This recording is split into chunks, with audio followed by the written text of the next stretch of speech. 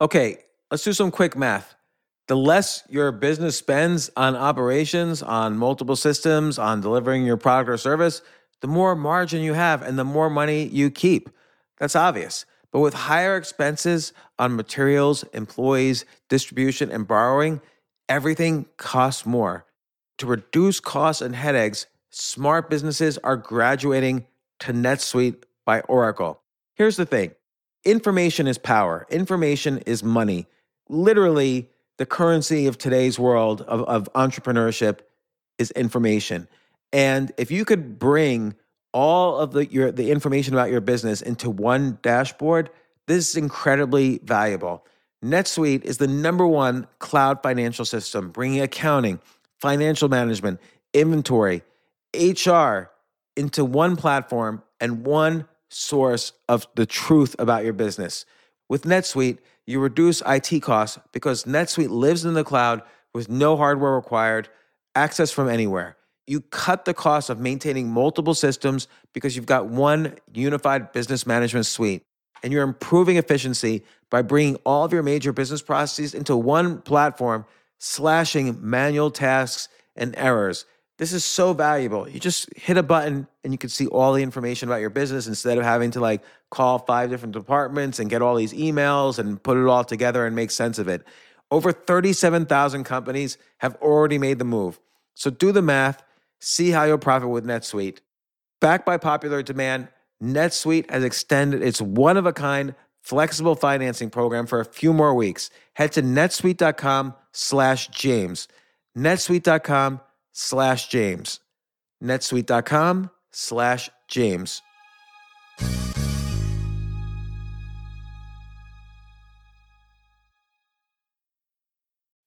When you need mealtime inspiration, it's worth shopping Kroger, where you'll find over 30,000 mouth-watering choices that excite your inner foodie. And no matter what tasty choice you make, you'll enjoy our everyday low prices, plus extra ways to save, like digital coupons worth over $600 each week. You can also save up to $1 off per gallon at the pump with fuel points. More savings and more inspiring flavors make shopping Kroger worth it every time. Kroger, fresh for everyone. Fuel restrictions apply. This isn't your average business podcast, and he's not your average host. This is the James Altucher Show.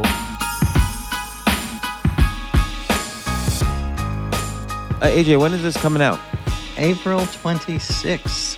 I really enjoyed reading it. It's like my favorite topic in the world, and you wrote about it. So two of my favorite things, James. AJ Jacobs writing and a book about puzzles that even mentioned as a whole chapter on chess. A whole chapter on chess that you were helpful with. You were my consultant, if I recall. No, Cyrus Lakdawala was. I know, but you were the behind-the-scenes consultant. Okay, I'll go along with that. But yeah, thank you. First of all, I'm enjoying the list feature that you were doing. I good. think that's great. Yeah. Listen, if you ever need me to be a guest on that, I'm happy to anytime. Yeah, make you know what you do? Make a list on notepad.com. Maybe we can make a list about the puzzler. Notepad.com, NOTEPD.com. And it's like Twitter combined with the ability to make idea lists and search other people's idea lists, making lists every day. That's awesome. Yeah. All right, I'm going to join. I am going to join. That'll be great. And also, I miss good or bad. So I'm ready to, I don't know how your schedule is, but after the 26th, give me a week after the 26th or so, but maybe we could do another one. Yeah, I mean, the first topic could be puzzles, good or bad, because great idea. As you probably encountered in your, so the first thing people should know about you is that when you pick a topic to write about, you don't just write this boring thing oh, here's the history of this topic. Here's some interesting things. Here's some interviews I did. You immerse yourself in the topic. Like when you wrote about genealogy, you broke the record for the world's largest family reunion.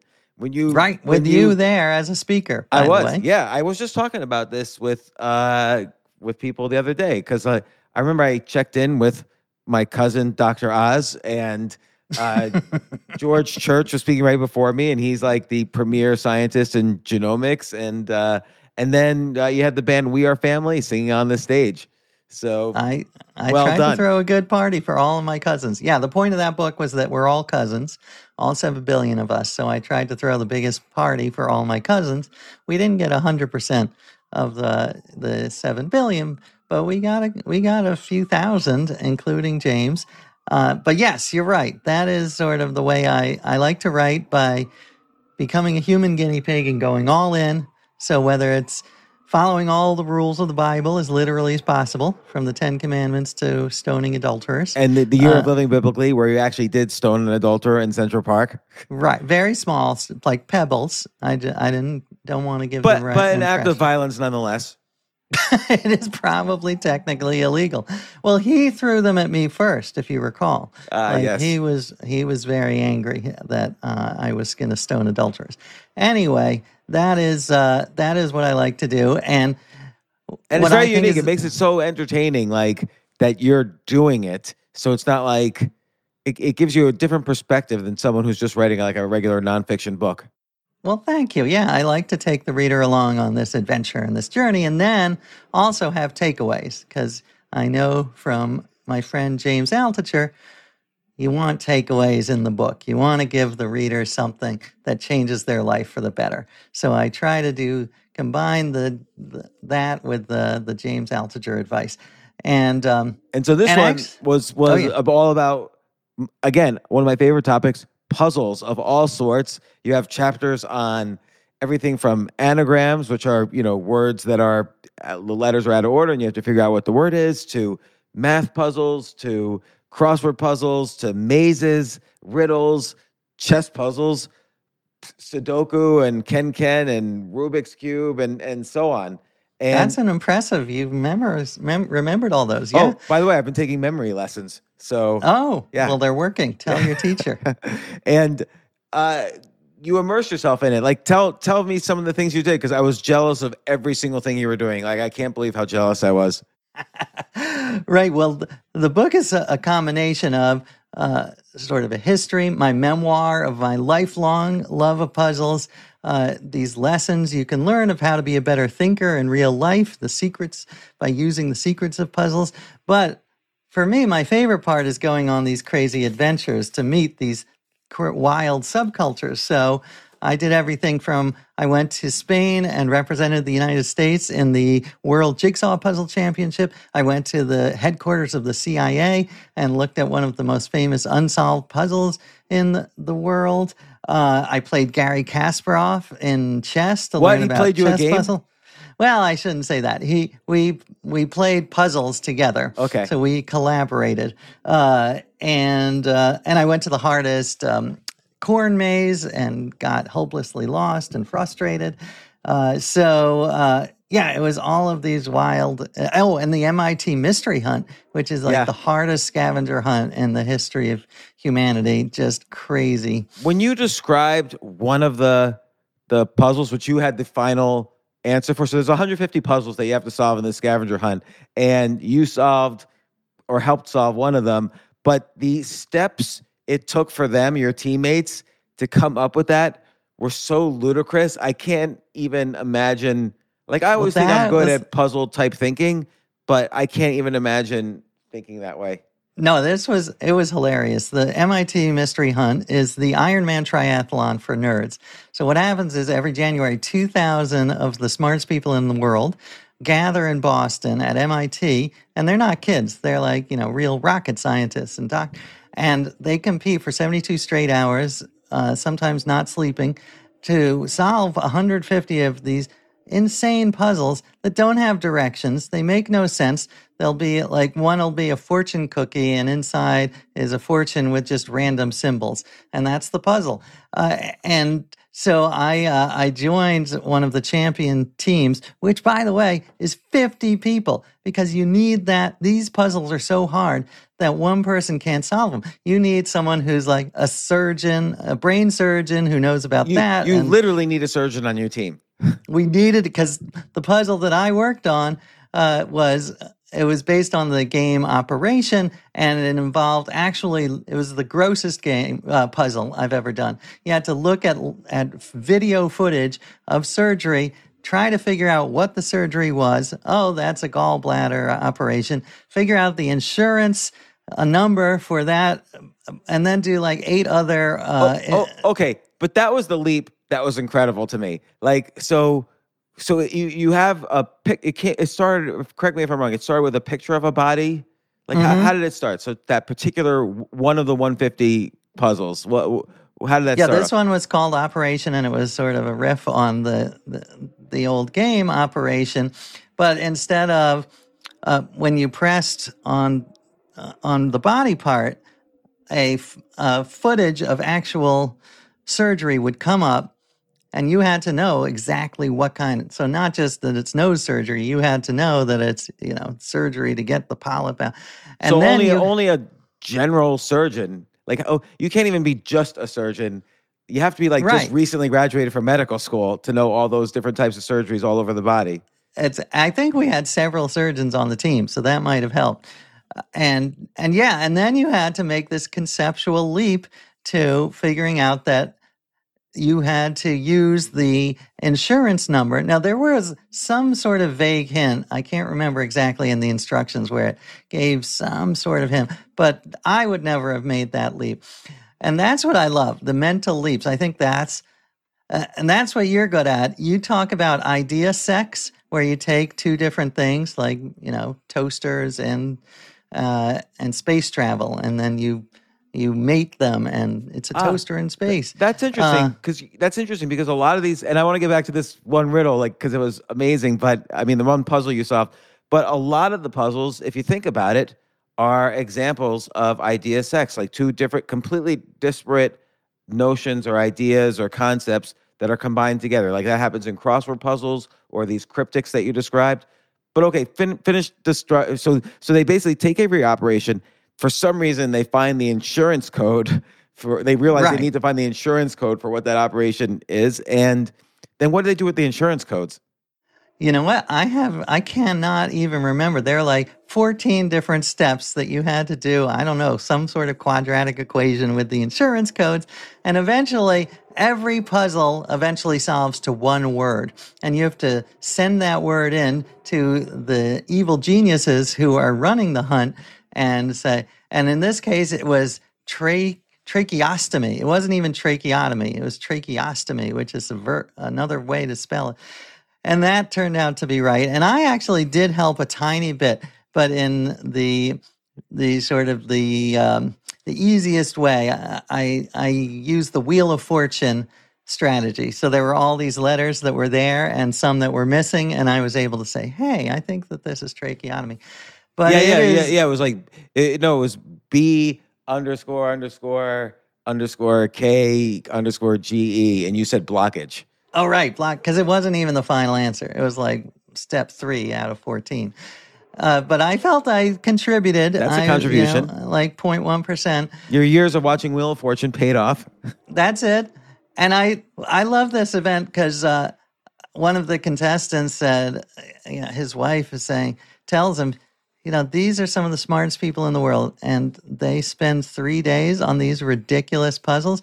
Why aren't they curing cancer? And he said, well, these are the people who are curing cancer the other 360 days of 2 days of the year. These are their 3 days to get together and I think practice their skills and become even better and more creative thinkers. That's one of the points of the book, is that puzzles are great practice. They're not a waste of time. I want to talk about that because you can make many arguments about that. I mean, there's something primal about puzzles. People have been doing puzzles and riddles since the birth of our species. And before that, yeah. I'm sure. And you even refer to there's some kind of religious element. Like, for instance, they're even one of the earliest Sudoku puzzles are these magic squares where no matter, it's a square, let's say 10 by 10 or 5 by 5. And no matter which way you add up rows or columns, they all add up to the same number. By the way, diagonals as well. I just wanted to mention that because in the book, I'm not sure you mentioned diagonals. Oh, really? But I meant to. But and then Benjamin, you show an example from Benjamin Franklin. He made this enormous magic square. I don't even know how he did it. And because he loved puzzles. But you mentioned how even in ancient Egypt, people would like wear these magic squares. Like there was almost like this religious element because a solved puzzle is almost like a form of enlightenment or nirvana, like a mini enlightenment. Oh, I love that. I guess I touched on that, but I loved your point that it informs religion. It's in every part of human life. That's what I learned. So religion, certainly war. There's tons of puzzles in war, secret codes and Ciphers. cipher and romance. I loved there were these stories of in the 1800s, their version of sexting was to send secret coded messages in the newspaper classifieds. So that was the way they communicated. Oh, yeah. So they would say, like, one was, I have the most beautiful horse in the land, but not the most beautiful lady, and it's killing me, signed GK. And, but it was coded in this, and you had to decipher it, and who knows whether he eventually hooked up, whether it was a successful pickup line. But I love that it's woven into every part of our lives. And I think what you said is the reason, is because we're wired for it from the dawn of history. Before history, monkeys using a stick to get out termites, that's solving a puzzle. To me, puzzle is anything where you use creative thinking to achieve a goal. So I define it very broadly. And this one I just learned after the book came out. So or after I finished writing the book, that slime molds solve puzzles. They don't have a brain, but they solve puzzles. So they are good at mazes. You put food at the other side of a maze, and a slime mold will solve the maze to get to it. Now, will it solve it perfectly, or will it make mistakes along the way and then back up and try other paths? I'm guessing it's more of a trial and error type thing. That would be amazing if they have like some... Right, that would be good. Well, it's interesting because, there's so many different directions to go, but, puzzles are almost like a safe way to practice these real world difficulties. Like, let's say, 40,000 years ago, you're living in the jungle, you don't know, which direction is the evil tribes that will kill you, which direction are the animals that will kill you, which plants and trees have poisonous fruit as opposed to food that's safe to eat. So these are all puzzles that you have to figure out. Like, if there's a rustling in the wind, what does it mean? Is it wind, or is it the tribe coming to attack you? And it seems like developing puzzle thinking by solving actual puzzles is like practice for the real world. And so maybe that's why we get these, like, our brain cells, our dopamine rewards us for solving puzzles because it's going to help our survival. Like, the better puzzle solver will, his descendants or her descendants will live, while the not so good puzzle solver, their descendants won't live. Exactly. If you want to survive, if you want to, puzzles will save your life. But I totally agree. And actually, Paul Bloom, who you probably had on the show, great. He's a great psychologist. He was at Yale. Now he's at Toronto. But he's one of the ones I interviewed. Why do we love puzzles so much? And it's exactly what you say. Puzzles are like play for solving big life problems. And he says play is so important. That's why young dogs wrestle with each other, because they're honing their skills. So when they get in an actual fight, they'll be good. So, and it's like what you say, your vision informed a lot of this book, because I love what you always say, that you spend 15 minutes every day, whatever it is, brainstorming new ideas. And you said, it doesn't matter if they're good. It's that you are using the brain as a muscle, so that when you do confront a problem, and I think the one you used as an example was, you have a flat tire and you don't have a jack, what do you do? And that will help you stay creative. And same with puzzles. That's what puzzles are. It's real true, because you could read about, like, let's say you read an inspirational biography of somebody who inspires you, and you see how they solve things. That's great, but it won't improve your ability to solve things. I realize that you have to actually do the thing that you're practicing to be better at. You can't just, like reading how to be better at something will only get you like 1% of the way there or 2% of the way there. It's good clues, but it's not going to get you there. Like if I read about how to play better tennis, okay, maybe that'll give me some ideas when I play, but you have to actually play to get better. And usually you have to play with a coach. Like when you do these, like the MIT puzzle, you're not playing with a coach, but you're playing with 50 people on your team who you're learning from. So that helps as well. And they are very aware. They have meta strategies that they think about. Like, here's how we're going to attack this problem. We're going to break it into these chunks, or we're going to do it reverse engineer it. We're going to, turn it upside down. And that was one of the great lessons of this adventure is I could use, like, this one was in the book, so you might remember it, but there's a guy in a cell, 10 by 10 by 10, and the floor is dirt. There's no way out, no doors, except there is a skylight. So he starts digging, and he's digging and digging and digging. And what is he doing? Like, why? He knows he can't get out through the floor. It just keeps going down. So why is he digging?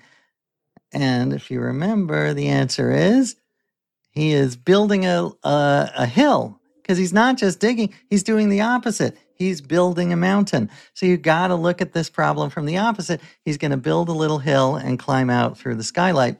And I use that type of thinking all the time, just reversing my thinking. I think it's how Henry Ford came up with the assembly line. Everything, people stay in their place and the car moves instead of the opposite. I use it even when I'm doing laundry. The other day I was picking up, instead of bringing the laundry to the hamper, I realized I have laundry strewn all over my apartment because I have 3 young boys. I'm going to bring the hamper to the laundry, and it will save me several trips. So that's just one example of creative thinking that puzzles have helped me. See, and this kind of challenges your definition of a puzzle, because yes, creative thinking is required, and I'm talking about human-made puzzles right now. We'll get to other computer-made puzzles in a sec, and maybe we won't get to it. We'll see.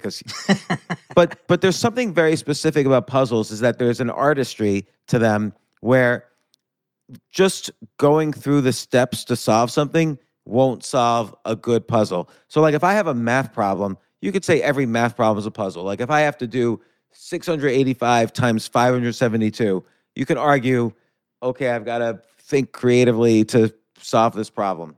But that would be wrong. Like puzzles aren't like that. Puzzles require some extra twist that does give you that enlightenment. Like you mentioned, and I'm not going to focus on chess puzzles, I promise, but you mentioned in that chapter, there was a type of puzzle called a grotesque, and you were given the puzzle, and you intuitively knew that, there seemed to be like an obvious answer, but the obvious answer can't possibly be the solution because this is a puzzle, not just what's the best move here. So you had to find some quirky way to solve it. And if people want to solve it in your book, I won't say how you solved it, but there's kind of like a clever twist in a puzzle. Like with the guy digging, it's not just that he's digging. You also have to think, what's he doing with this dirt? Because it's enclosed, he has to be building a hill. Or there was many examples of this throughout the book, and now I'm gonna forget some of them. But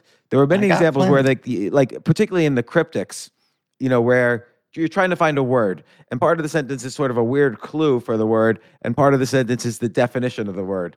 Right. Cryptics are like crosswords, but 18,000 times more sadistic. And they are all, but yes, I love that. And I totally agree. Puzzles require some level of ingenuity, a twist. That's at the heart of a great puzzle. And I think that that's at the heart of great ideas. Is when you make a great leap. So like the mRNA vaccine, that was instead of trying to recreate the entire protein, the entire virus, then let's just create a little part. And we know that won't actually hurt us, but it'll still stimulate the immune system. So that's like totally a novel, twisty idea. And that's what I love. But yeah, I am glad that you liked the grotesque. Had you ever heard that phrase, grotesque? No, I had never heard that phrase, and I've been solving chess puzzles since I was a little kid, actually. But I agree with Gary Kasparov, who you mentioned in the book. He doesn't like the grotesques because they're not going to appear in real games. And I sort of agree with him, but they're still fun to solve. Yeah. Well, they just make me laugh. I never thought I would laugh at an arrangement of chess pieces on a board. But a grotesque is all 16 black pieces arranged in crazy, like in a corner, and then 2 white pieces. And you have to do it so that that white wins. But Gary was great. First of all, he insulted me. That's how he started. He means well. Well, he said, he came over to my apartment and I had spent all day setting up and I had the chessboard all ready in an arrangement. And he got there and he said, "This is a very cheap chessboard." And I was like, "Oh," he's like, "Oh, so cheap plastic." And I was like, "I'm sorry, should I get another one?" And he's like, "No, I'm from the Soviet Union. I'm used to cheap chessboards." So I guess I dodged a bullet. But he talks a lot. I like when he talks about the long game and sometimes you have to do surprising things like sacrifice a queen.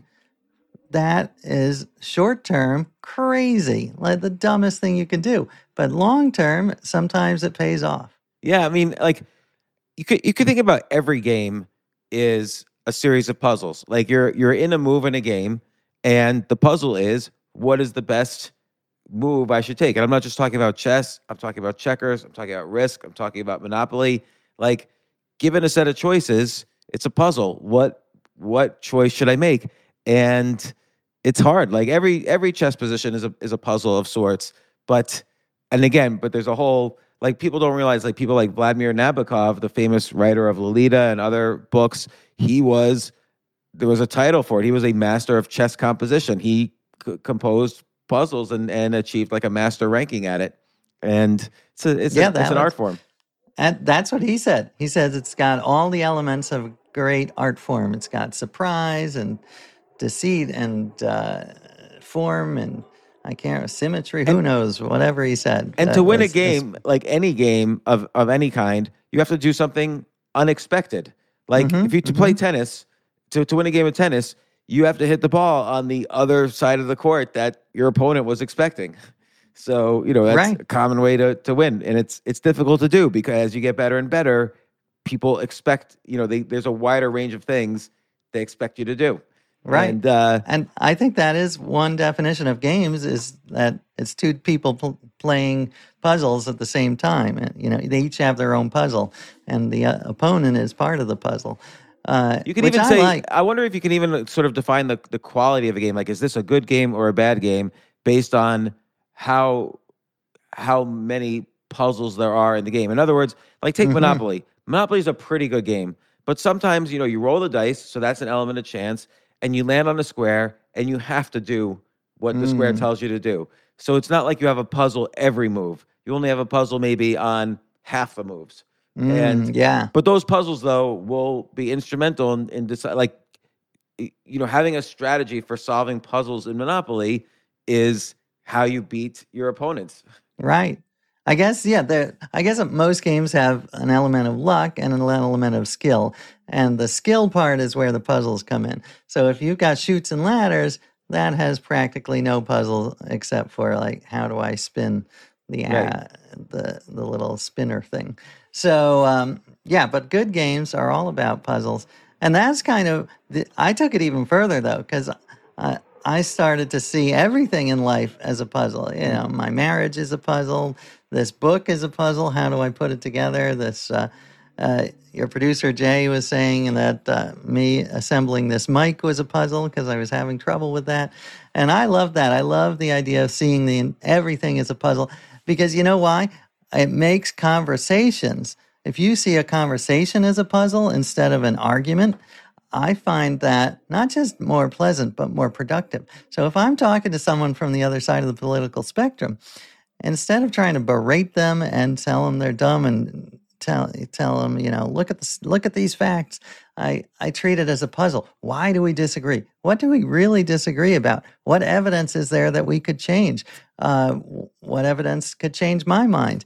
So that, to me, is one of the only ways out of this nightmare, this culture war, is to treat the other people, treat the issues like a puzzle that you're solving together, that you are not trying to beat the other person down. Yeah, like, if you think about it, let's say you're arguing with someone in some debate. Again, you both could take logical approaches. You both have your reasoning. Some of it, if you're on the other side of someone else, you think some of their reasoning is ridiculous, but they don't. And how do you push forward? And you could use puzzle-like thinking. A, what's something unexpected that the other side did not think of, for instance? B, what's my end goal here? Is my end goal to defeat this person so he changes his behavior, or she, or is my end goal to be friends with this person, in which case I might not fight as strongly? Or is my end goal to learn something, or maybe just, so in a puzzle, you often think of, like a jigsaw puzzle, you think of what the final picture looks like, and then you put the pieces together accordingly. If you didn't have the final picture, it would be much more difficult. In chess, you think of what does the final checkmate look like, and how could it occur? And you work backwards from that, and so on. So, yeah, puzzle-like thinking could make you a more interesting conversationalist because you have to think of something different to bring up. Yeah, I love that.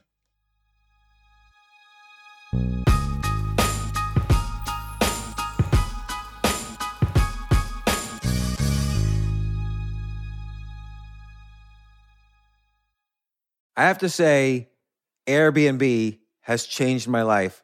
I just love staying in Airbnbs. Like, in about a month, I'm going to Cocoa Beach, which is right next to Cape Canaveral. I'm going to watch some rocket launches. I'm going to, of course, be staying in a very nice Airbnb on the beach. And it's just such a great experience. Like, the whole world is available to us now because of Airbnb. But whenever I'm at an Airbnb, I always realize, the home that I left to come to this Airbnb, I could be making money on that right now by hosting and being an Airbnb myself.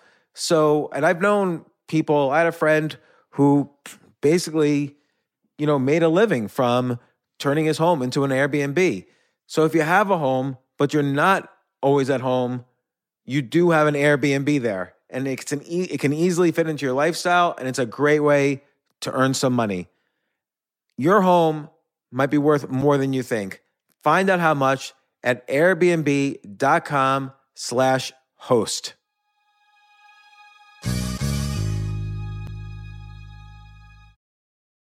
The famous Abraham Lincoln quote says, "Good things come to those who wait." I wonder, did he really say that? Jay, did he really say that? Can you look that up? Regardless of who said it, that's only part of the quote. The full quote is, "Good things come to those who wait, but only the things left by those who hustle." Well, if you're a business owner and want the best people on your team, the same applies. And listen, I've interviewed 1,500 people now and a lot of entrepreneurs. I can safely say the one thing consistent among all entrepreneurs and CEOs, the successful ones, is that it's all about the people you surround yourself. If you hire well, you're going to have a great business. And, thankfully, ZipRecruiter puts the hustle in your hiring. So you find qualified candidates fast. This is so important, and I want you to try it. You could try it as a potential employer or employee. You could try it for free at ZipRecruiter.com/James. ZipRecruiter's smart technology finds top talent for your roles right away. Immediately after you post your job, if you're hiring, ZipRecruiter's matching technology starts showing you qualified people for it. And I will tell you that I signed up on ZipRecruiter as a potential employee. I just wanted to see how it works. And right away, it started matching me with really amazing potential employers. So give it a try at ZipRecruiter.com/James. Let ZipRecruiter give you the hiring hustle you need. See why 4 out of 5 employers who post on ZipRecruiter get a quality candidate within the first day. Just go to ZipRecruiter.com/James to try it for free. Again, that's ZipRecruiter.com/James. ZipRecruiter, the smartest way to hire.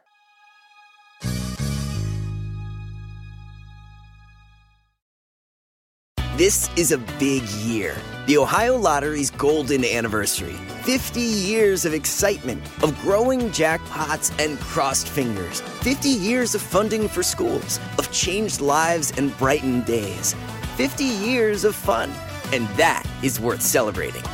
So watch for can't-miss promotions, huge events, and new games that will make the Ohio Lottery's 50th year its biggest one yet. Learn more at funturns50.com. By the way, I love that idea of what is the goal and working backwards. That I used in tons of puzzles. And that is one of the big... Here, let me give you one. You might know this one. So, Probably not. Go for it. Pretend you don't. Pretend you don't. Well, you don't have to pretend.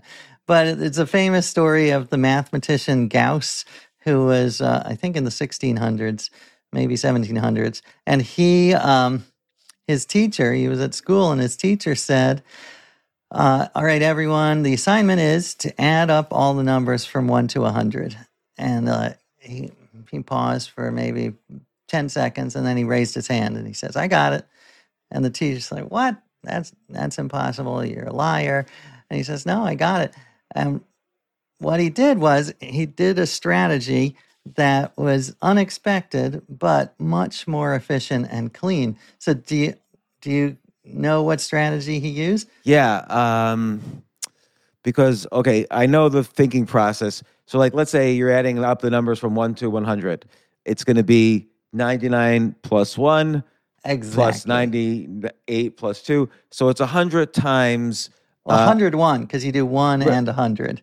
So it's 101, 99 plus 2. So right, so it's n 101. times n plus 1 divided by 2, something like that. Exactly. So it's 50 couplets, each adding up to 101, which is 5,050, which is not that hard. And so what he did is, instead of doing the expected, like 1 plus 2 is 3, plus 3 is 6, he stepped back and said, he said, what is my end goal? My end goal is to add up all of these numbers. Is there a better way to do it? Is there a shortcut? And he realized, yes, there is. So I love that. Don't just, when you see a puzzle or see a problem, don't just dive in and start grinding away. Like, pause, step back, and say, is there a faster way to do it, a better way to do this? Yeah, it's fascinating because, like, if you think about it, the teacher told him, add up all the numbers, from 1 to 100, say. And if you follow that literally, you do think, oh, of course, 1 plus 2 plus 3, and you kind of go in order. But he had the insight or the kind of the practice to not always go in order or not take too literally what people are saying. And you have to not take too literally things in order to solve puzzles. If you literally take the clues for a crossword puzzle, you would never solve a crossword puzzle. Yeah, a good crossword puzzle, and this is a big debate in the crossword community, but a good one is, to me, is not like, what's this river in the Czech Republic, and someone is leaning on their horn. That is not a good solution to a problem, I don't think. But to me, a good crossword clue is all about wordplay, and that's actually Will Shortz, the New York Times editor. If you ask him what is his favorite clue, it is a wordplay one. It is something like, this turns into a different story. This turns into a different story. And the answer that's is... the clue. Hold on. This turns into a different story. But see, these are really hard. Like, I always have trouble with these Well, types of... this is a lot. I mean, it helps if I give you... It's 2 words. They both start with S, and they're kind of longish words. So think of what's another meaning of story? That's what you immediately... I was going to say, like, a skyscraper or something. Yes, exactly. That's the answer? Oh, no. Okay. No, but that is the right meaning of the word story. So if something turns and you step into a new story on something that turns... Yeah, like a staircase or something. Yes, that's it. Oh, okay. But what kind of staircase? One that Spiral staircase. Spiral staircase. You got it with no help at all. Well, I did get help. You were egging me on. You were giving me clues. I think with Will Shortz, since he became the editor of the New York Times crossword puzzle, it's been a lot less about trivia and how much you know about celebrities and literature, and more about wordplay. Right. Which I really don't like. I really don't like crossword puzzles because I don't want to know about all these cultural artifacts that, the crossword puzzle creator makes. And some people love it. I just don't. Wait, so you don't like the wordplay, or you don't like the trivia? I don't like the trivia. Oh, yeah. And even a lot of the agree. wordplay involves knowing things about the world. So I like puzzles that are self-contained. So, got it. Like, I don't have to know anything about the world to play a Sudoku puzzle, for instance. Right. Or to solve a maze, or to solve a jigsaw puzzle. So, whereas wordplay, even with simple wordplay, you kind of have to know other things. Yeah, that's such a great point. And I will say, I have not been a fan of puns for most of my life. Mm-hmm. But this year, puzzle people are so obsessed with puns. In fact, I went to a puzzle-themed wedding where they had traded vows like, I can promise you that you will always amaze me. And it was like, oh. So it was a mixture of groan and like, aw. But here's why I gained a little respect for puns, is because they remind us that the root of puns is that one word has multiple meanings. And to be aware of that when you're just reading the news is so important, because otherwise you can be tricked into. So if someone is talking about freedom, freedom means 100 different things. So freedom could mean the free market, but freedom could also mean freedom from monopoly. And if you have a total free market, it might end up in monopoly. So you've got to be very careful. And that's what puns help me just be wary of the English language. It's so interesting because taking something serious again, and again, this idea that getting good at puzzles is practice for real world things. Take the U.S. Constitution. It's one gigantic puzzle. Otherwise, we wouldn't have we wouldn't have a Supreme Court that is constantly needed to correctly or incorrectly interpret the Constitution. Like, that's their job, is to basically take this wordplay that we call the Constitution and interpret it for modern times constantly. That's what they do all day, every day. That's a great one, yeah. And what can I give you some of the more painful wordplay that I came across? Well, this is the British crosswords are especially known for their painful wordplay. So, for instance, a clue might be just these letters: G-E-G-S, Gegs, G-E-G-S. And I don't know if you remember that from the book. I think I mentioned it in the book. I don't remember that one. Well, that's good, because then you'll have. For me, again, it's all about changing perspective. So I spent all of my time like, what the hell is a gag? And I even Googled it. A gag is... Is that the only clue? G-E-G-S? That's it. And the answer is two words. Wait, what's the premise of the puzzle? Like, what are you supposed to figure out? Well, it's just a crossword. It's filling in spaces. So G-E-G-S is a clue for the answer is two words. The first word is, I think, 9 letters, and the second word is 4 letters. And that's all you know. That's all you got. G-E-G-S is the only clue for 2 words. One is 9 letters, one has 4 letters. Right. I think it's 9. Someone else can yell at me if I got it wrong. But and it's a wordplay thing. I don't have to know like some British historical fact. No. This one is wordplay that you would know. My kid, a 4-year-old kid would know it. It is, I won't tell you the answer, but the key is you got to get out of this gags. Gag was, I looked it up. It's the airport code for Portland. I was like, what the hell does that have to do with anything? But you have to totally abandon that way of thinking and just look at it from a whole new angle. And you realize, well, let's look at the gags. Like, okay, let me ask you a question. Were the gags capitalized or not capitalized? It doesn't matter. In this case, it was all 4 letters were capitalized. But it could be either way. And think about the letters. What if you rearranged the letters? What would happen? Well, you have eggs. Yeah. So, and then scrambled eggs. Scrambled eggs. So there it is. That's interesting. So it's an anagram that leads to scrambled eggs. Right. I like practicing anagrams because I used to play a lot of Scrabble. So that's all about solving anagrams. Right. Yeah, that is I am a fan too. I didn't realize anagrams had this long, crazy history. So there were, like Alexander the Great had a dream, and he had a word in his dream, and he didn't know what it meant. And he asked the soothsayers, and they said, oh, well, if you rearrange the letters in the word, it means that you should attack this city. So anagrams have caused wars. Wow. And all sorts of other crazy things in history. So let me ask you a couple questions. Like, first off, you were in this world jigsaw puzzle competition, and you described how the Russian team like destroyed everybody, and you guys finished one puzzle though. I mean, you had I think it was 4 jigsaw puzzles you had to do by the end of the day, or right. You had 8 hours to solve 4 big jigsaw puzzles, and we got in there on a fluke because no one else from the U.S. had applied, but there were 40 other countries, and all of the other people would spend hours a day practicing, and they were remarkable. They were like the LeBron James and their hands were just flying. They had special equipment to rip open the puzzles, and it was hilarious and delightful.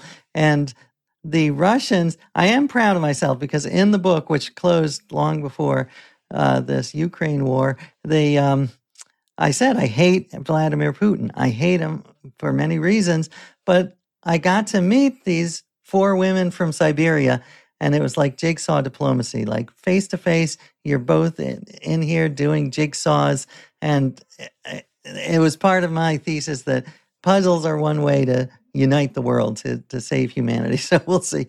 That's like a theme of a lot of your books too. Like if everybody's a cousin, then we want to go to war with everybody. Although that's unclear also. But so cousins playing puzzles, exactly. Yes, and being grateful. Yes. That'll solve it all. And then delegating things they don't want to do. So that's going to be tough. What's a good strategy for jigsaw puzzles?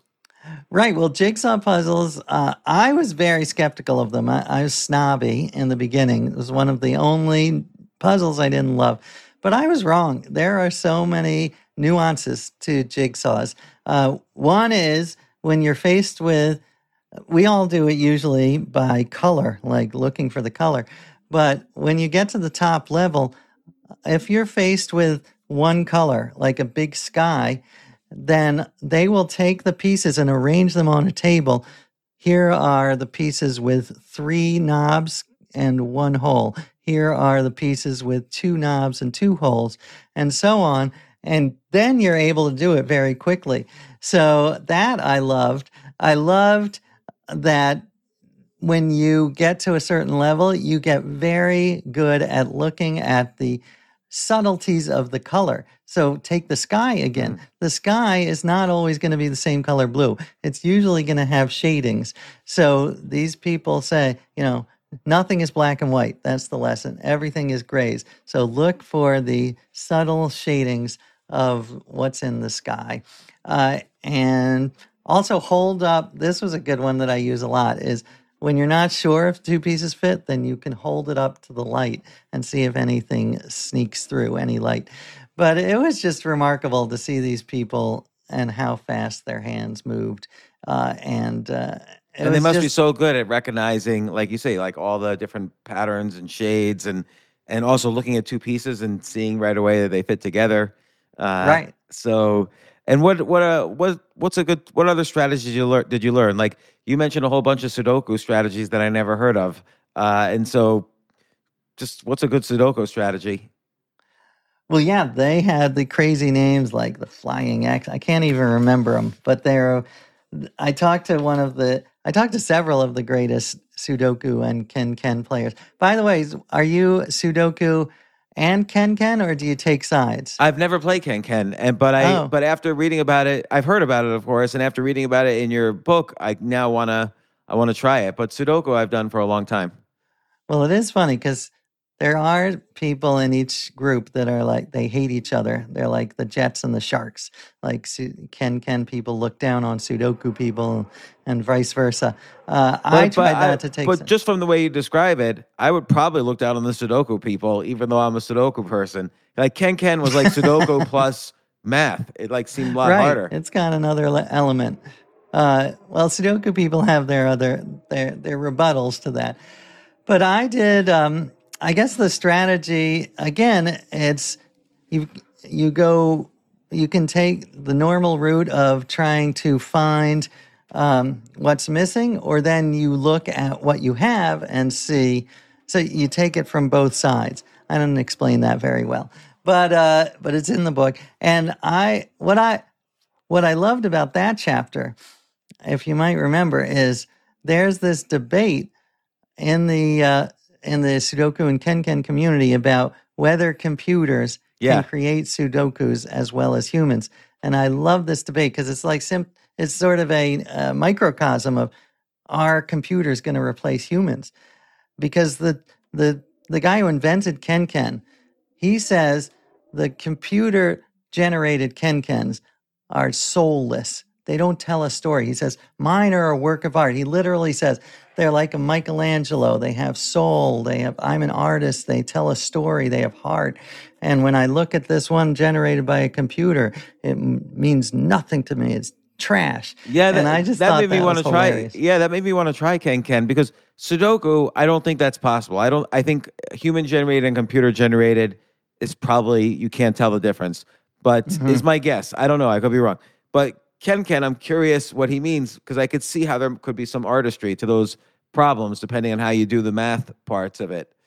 Yeah, and I hope he's right. I hope he's right. I'm a little skeptical, but I hope there's still room for humans. I mean, Gary Kasparov, when I brought this up to him, because computers are, of course, better than humans at chess, but they're also can solve chess problems that we can't. Like chess problems are structured so that it's like mate in one means you have to move one piece and you'll mate the opponent. Mate in two is you move two pieces and you'll mate the opponent. There are problems where you have to move 537 times to mate black, and there's no way humans can do this. And Gary said he's watched machines solve these 537 mate problems, and he has no idea what's going on for the first 400 moves. He's like, what the hell is the computer doing? And then it suddenly starts to make sense to him. But he is optimistic. He says machines and humans will work together in the future. We're not going to be taken over. And he is a lot smarter than me, so I guess. Well, also, I like his quote. He's the first knowledge worker to potentially be replaced by a computer because he was the first world chess champion to lose to a computer. And it kind of made people wonder, like, is that the end of chess? But of course, it's just like saying, oh, a car means you don't have to race anymore. Like marathon should be over now because we could just drive a marathon.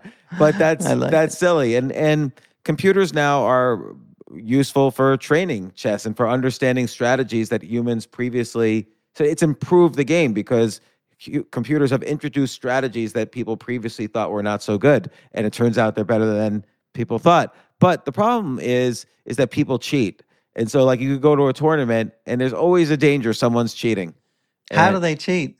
Well, they might have, they're supposed to not do this, but they could potentially bring their phone into the bathroom and, check the computer or online. Cheating is rampant online. Like every day, if you play online a lot, then the next day you'll see, one of your games that somebody cheated, and so you get rating points back.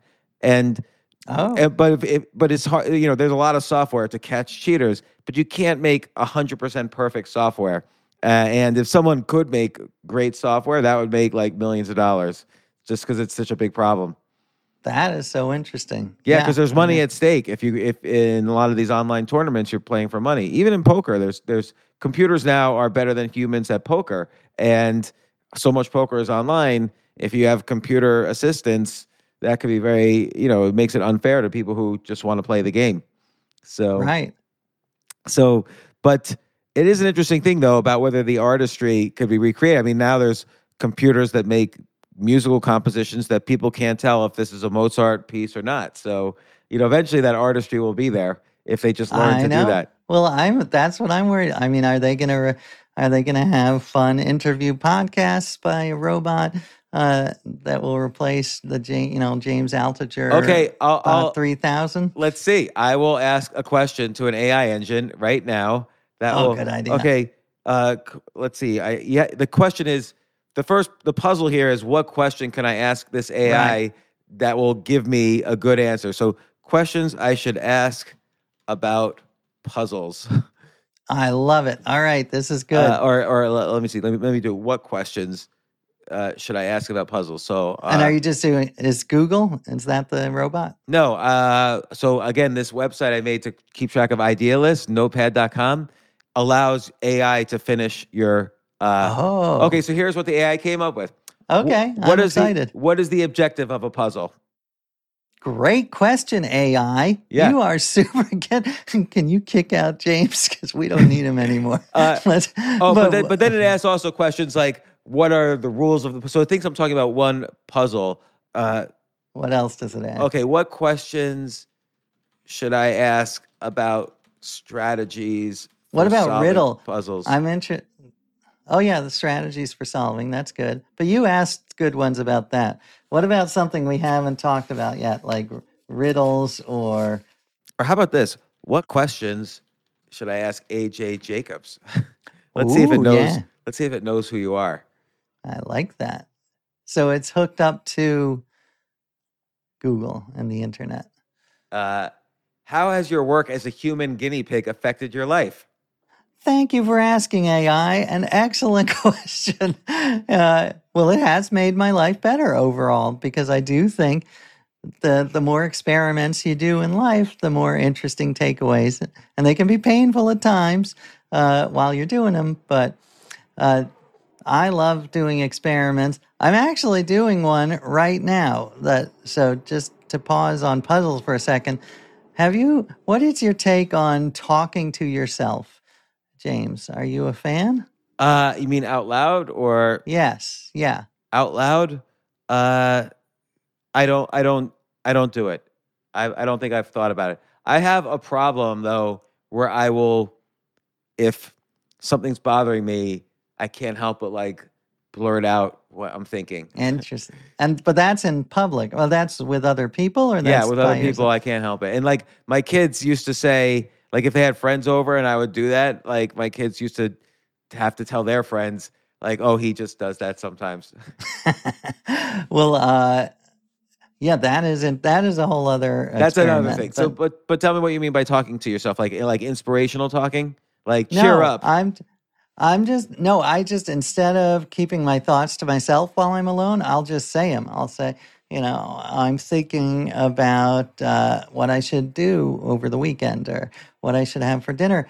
And what I like, I'm trying it for a week and we'll see if I keep it. But what I like about it is a lot of times my mind will go to weird, dark, negative spaces and ruminate about silly things. I can't believe this guy didn't call me back. What an asshole. And then when I say it out loud and I hear myself, then I'm able to say, oh, you know what, that's a waste of time. Don't stop thinking like that. Stop being a sniveling baby. Let's think of something more interesting.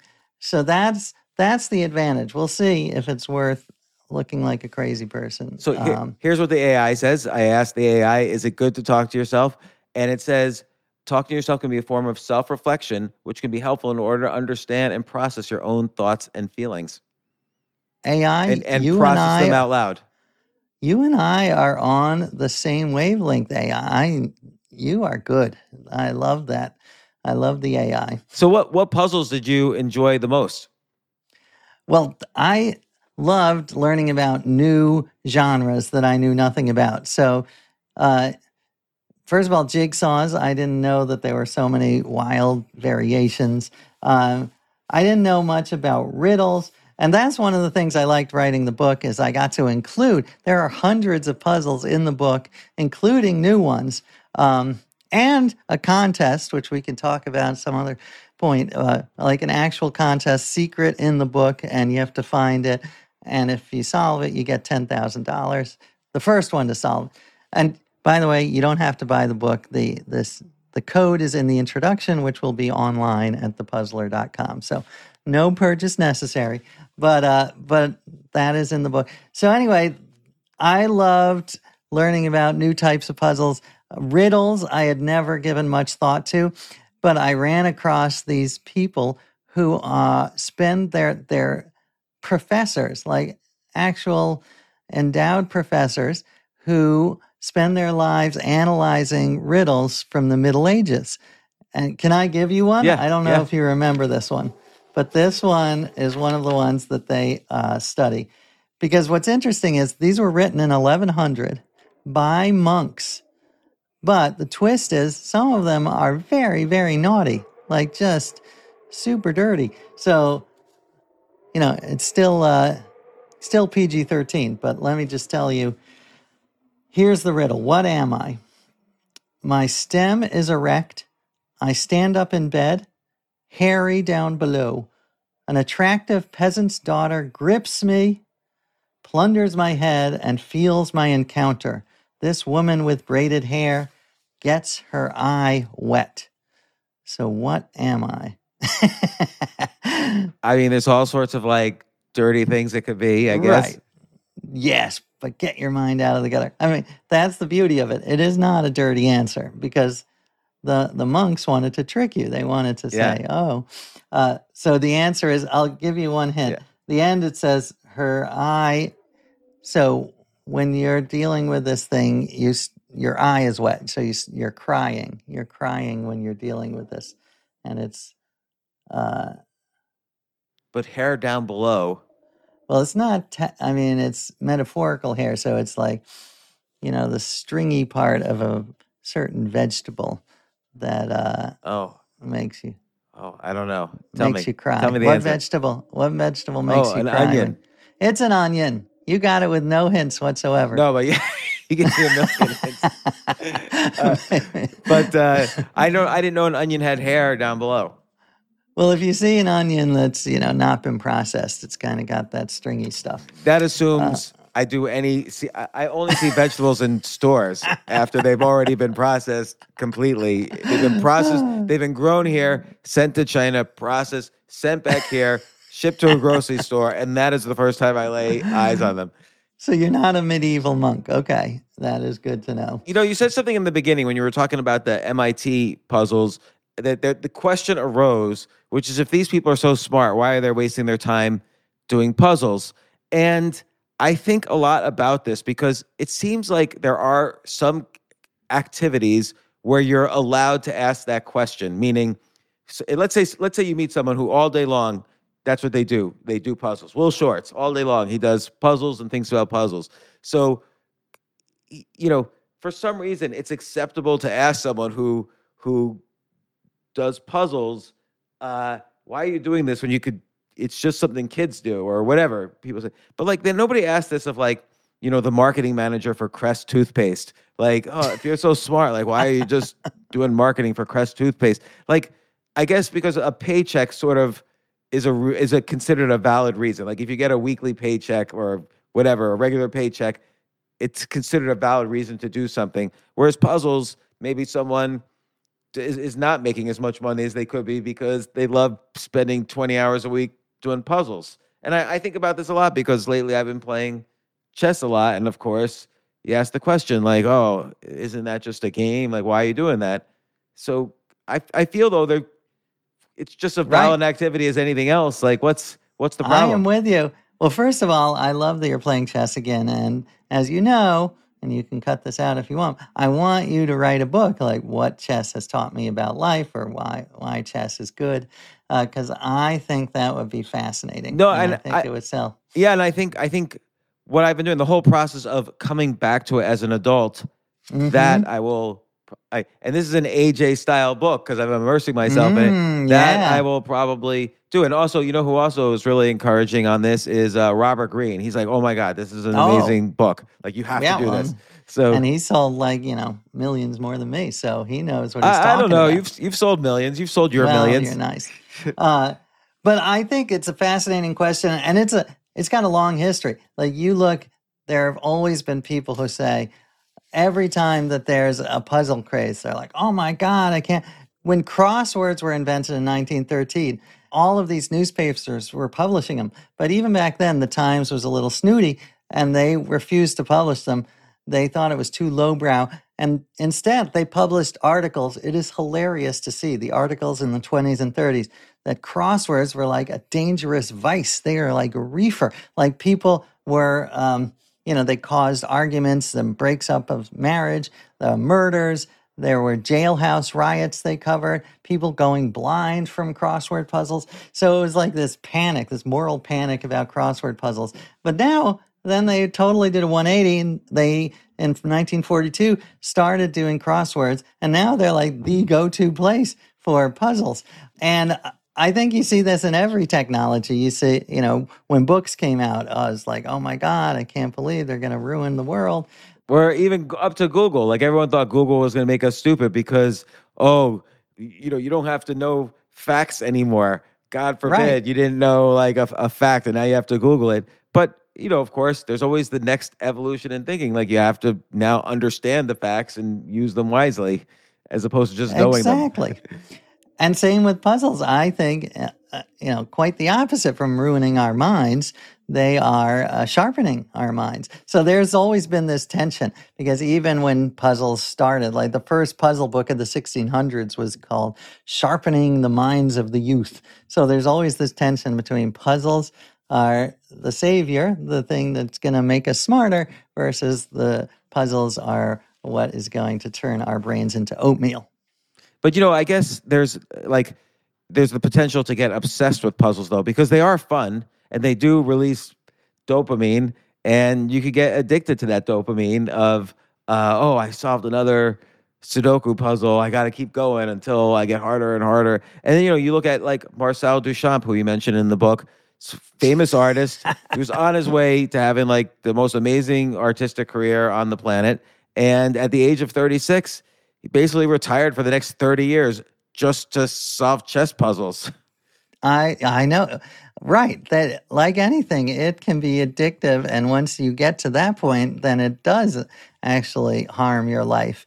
And there was, one of the most interesting characters I met was this guy whose last 2 years of his life were spent obsessing over a single puzzle. And it's a famously difficult puzzle. It's sort of a math logic puzzle.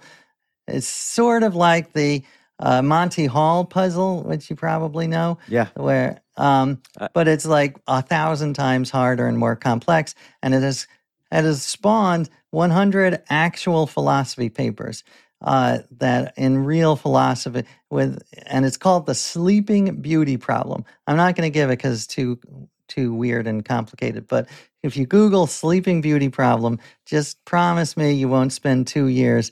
Because this guy, he spent 2 years, he said he was staring at the wall for 8 hours a day, thinking about it, and his wife was freaking out, saying, this is not good for you. That problem actually is almost worthy of an entire podcast because I am 100% a halfer. And I know you're a thirder. You're a halfer? I'm a halfer. Oh, wow. And I'm interested. You know why? And people should Google this problem, so I won't take more than a minute on this, but tell me if you disagree. As opposed to the Monty Hall problem, where in the middle of the problem, new information is given, which changes the answer. There's no new information given in the Sleeping Beauty problem, so the odds remain the same as at the beginning of the problem. That is the perfect halfer argument. And I still don't buy it. I still don't buy it because if you are told at the beginning of the problem all of the parameters, then I still do think you would be a thirder. But listen, this is way over my head. These are people who spend their lives, they're professional mathematicians, and they still argue about it. So you could be right. I don't know. I guess I could see the thirder side, which is that if she's asked what day it is, then it's a much more complicated problem. And that's related to the odds. Like, then it's not so clear that she should treat it like a 50-50 situation.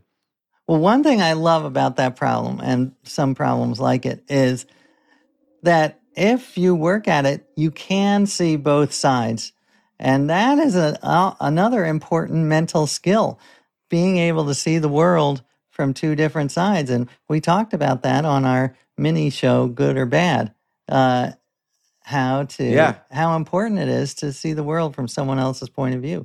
And flexibility. I mean, that was another huge theme of this puzzle adventure is cognitive flexibility. That's the only way you're going to solve the hard problems. And I do think don't become attached. Practicing puzzles is good exercise. Like you are exercising that whatever muscle it is in the brain for cognitive flexibility. Like that is insanely valuable.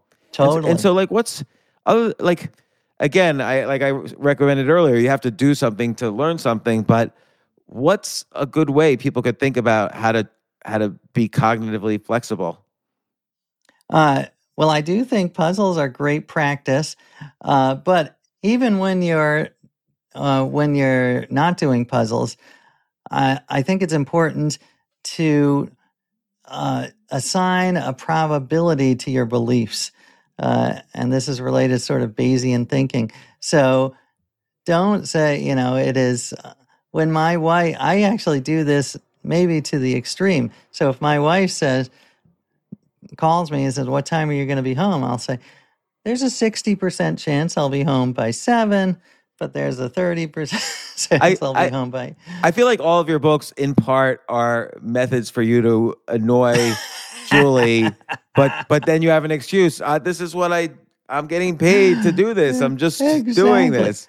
And so you chose a career it's my job. That's just designed to annoy your wife.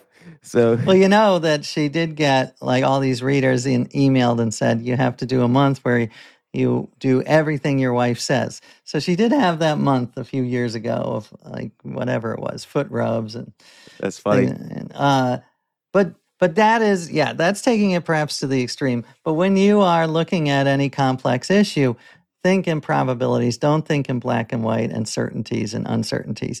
Think in shades. I also like your reverse strategy. So like do the opposite of what is expected. So for instance, in the Gauss situation, he didn't add up the numbers in order. He came up with a completely unique way of adding these numbers up so that it becomes trivial to solve the problem. Or in chess, in a game, there's often like, there's one move. It looks like I just cannot make that move. And most people will never think about the move because you're not supposed to make that kind of move. Sacrificing your queen. Start by thinking of that move instead of just automatically discounting it. So this reversal thinking works in all sorts of puzzles. Absolutely. Yeah, do the unexpected.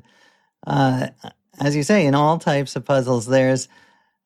I covered Japanese puzzle boxes, which are these wooden boxes that sometimes cost thousands of dollars, and to solve them, you have to do what's totally unexpected. So, you try to open it, it's a box, you try to open the lid, nothing. So you have to do things like you have to spin the box and then it releases.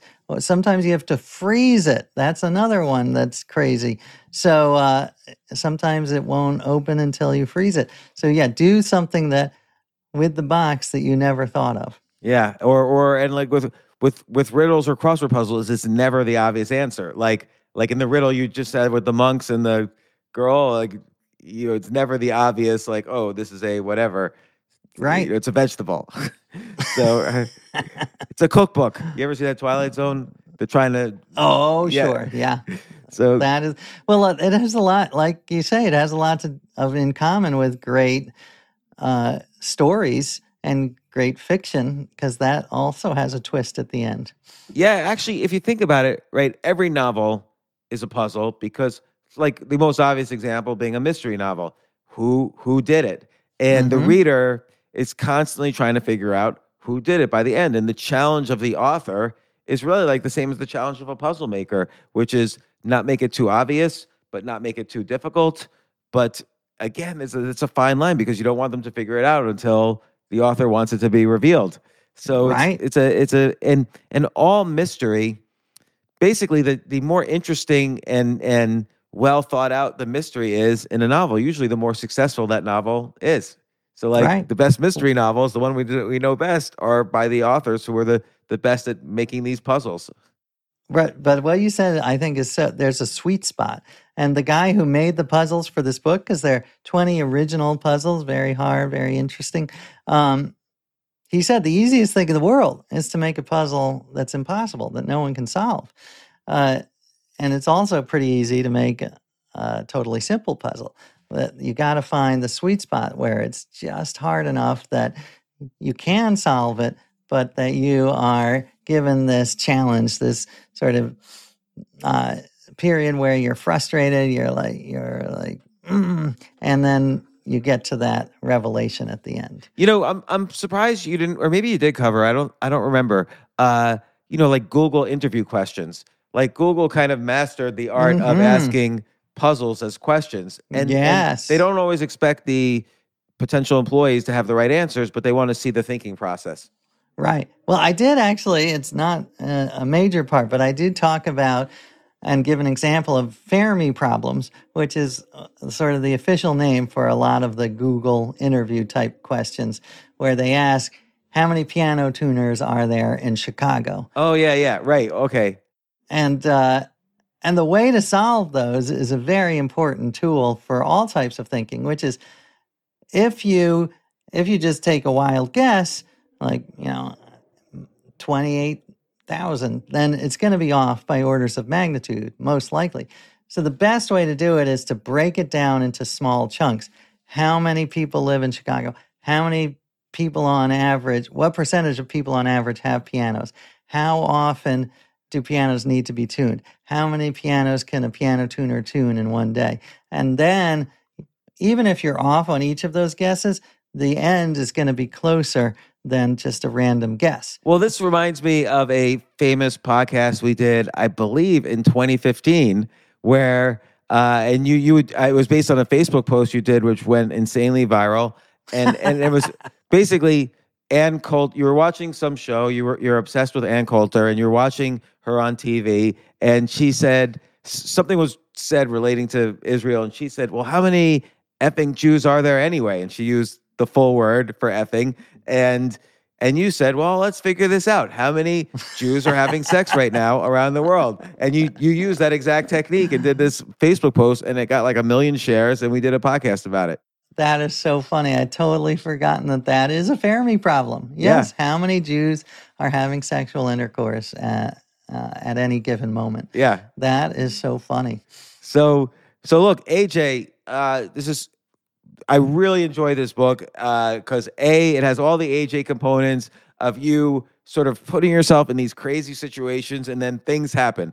You're like, I don't want to use the word nerdy because it's not that, but you're like, I am a proud nerd. I'm okay with that. But it's like it's like a nerdy version of what Hunter S. Thompson does. So like Hunter S. Thompson will like load up on drugs, every drug possible, and then go to the Democratic National Convention, and things happen. You take yourself and your quirky personality. You don't need any drugs. You take your quirky personality and go to the MIT puzzle solving competition, or you represent the U.S. in the jigsaw puzzle competition, and on and on. And it's such a great genre that you've mastered, that you're the only person, and you've uniquely mastered it.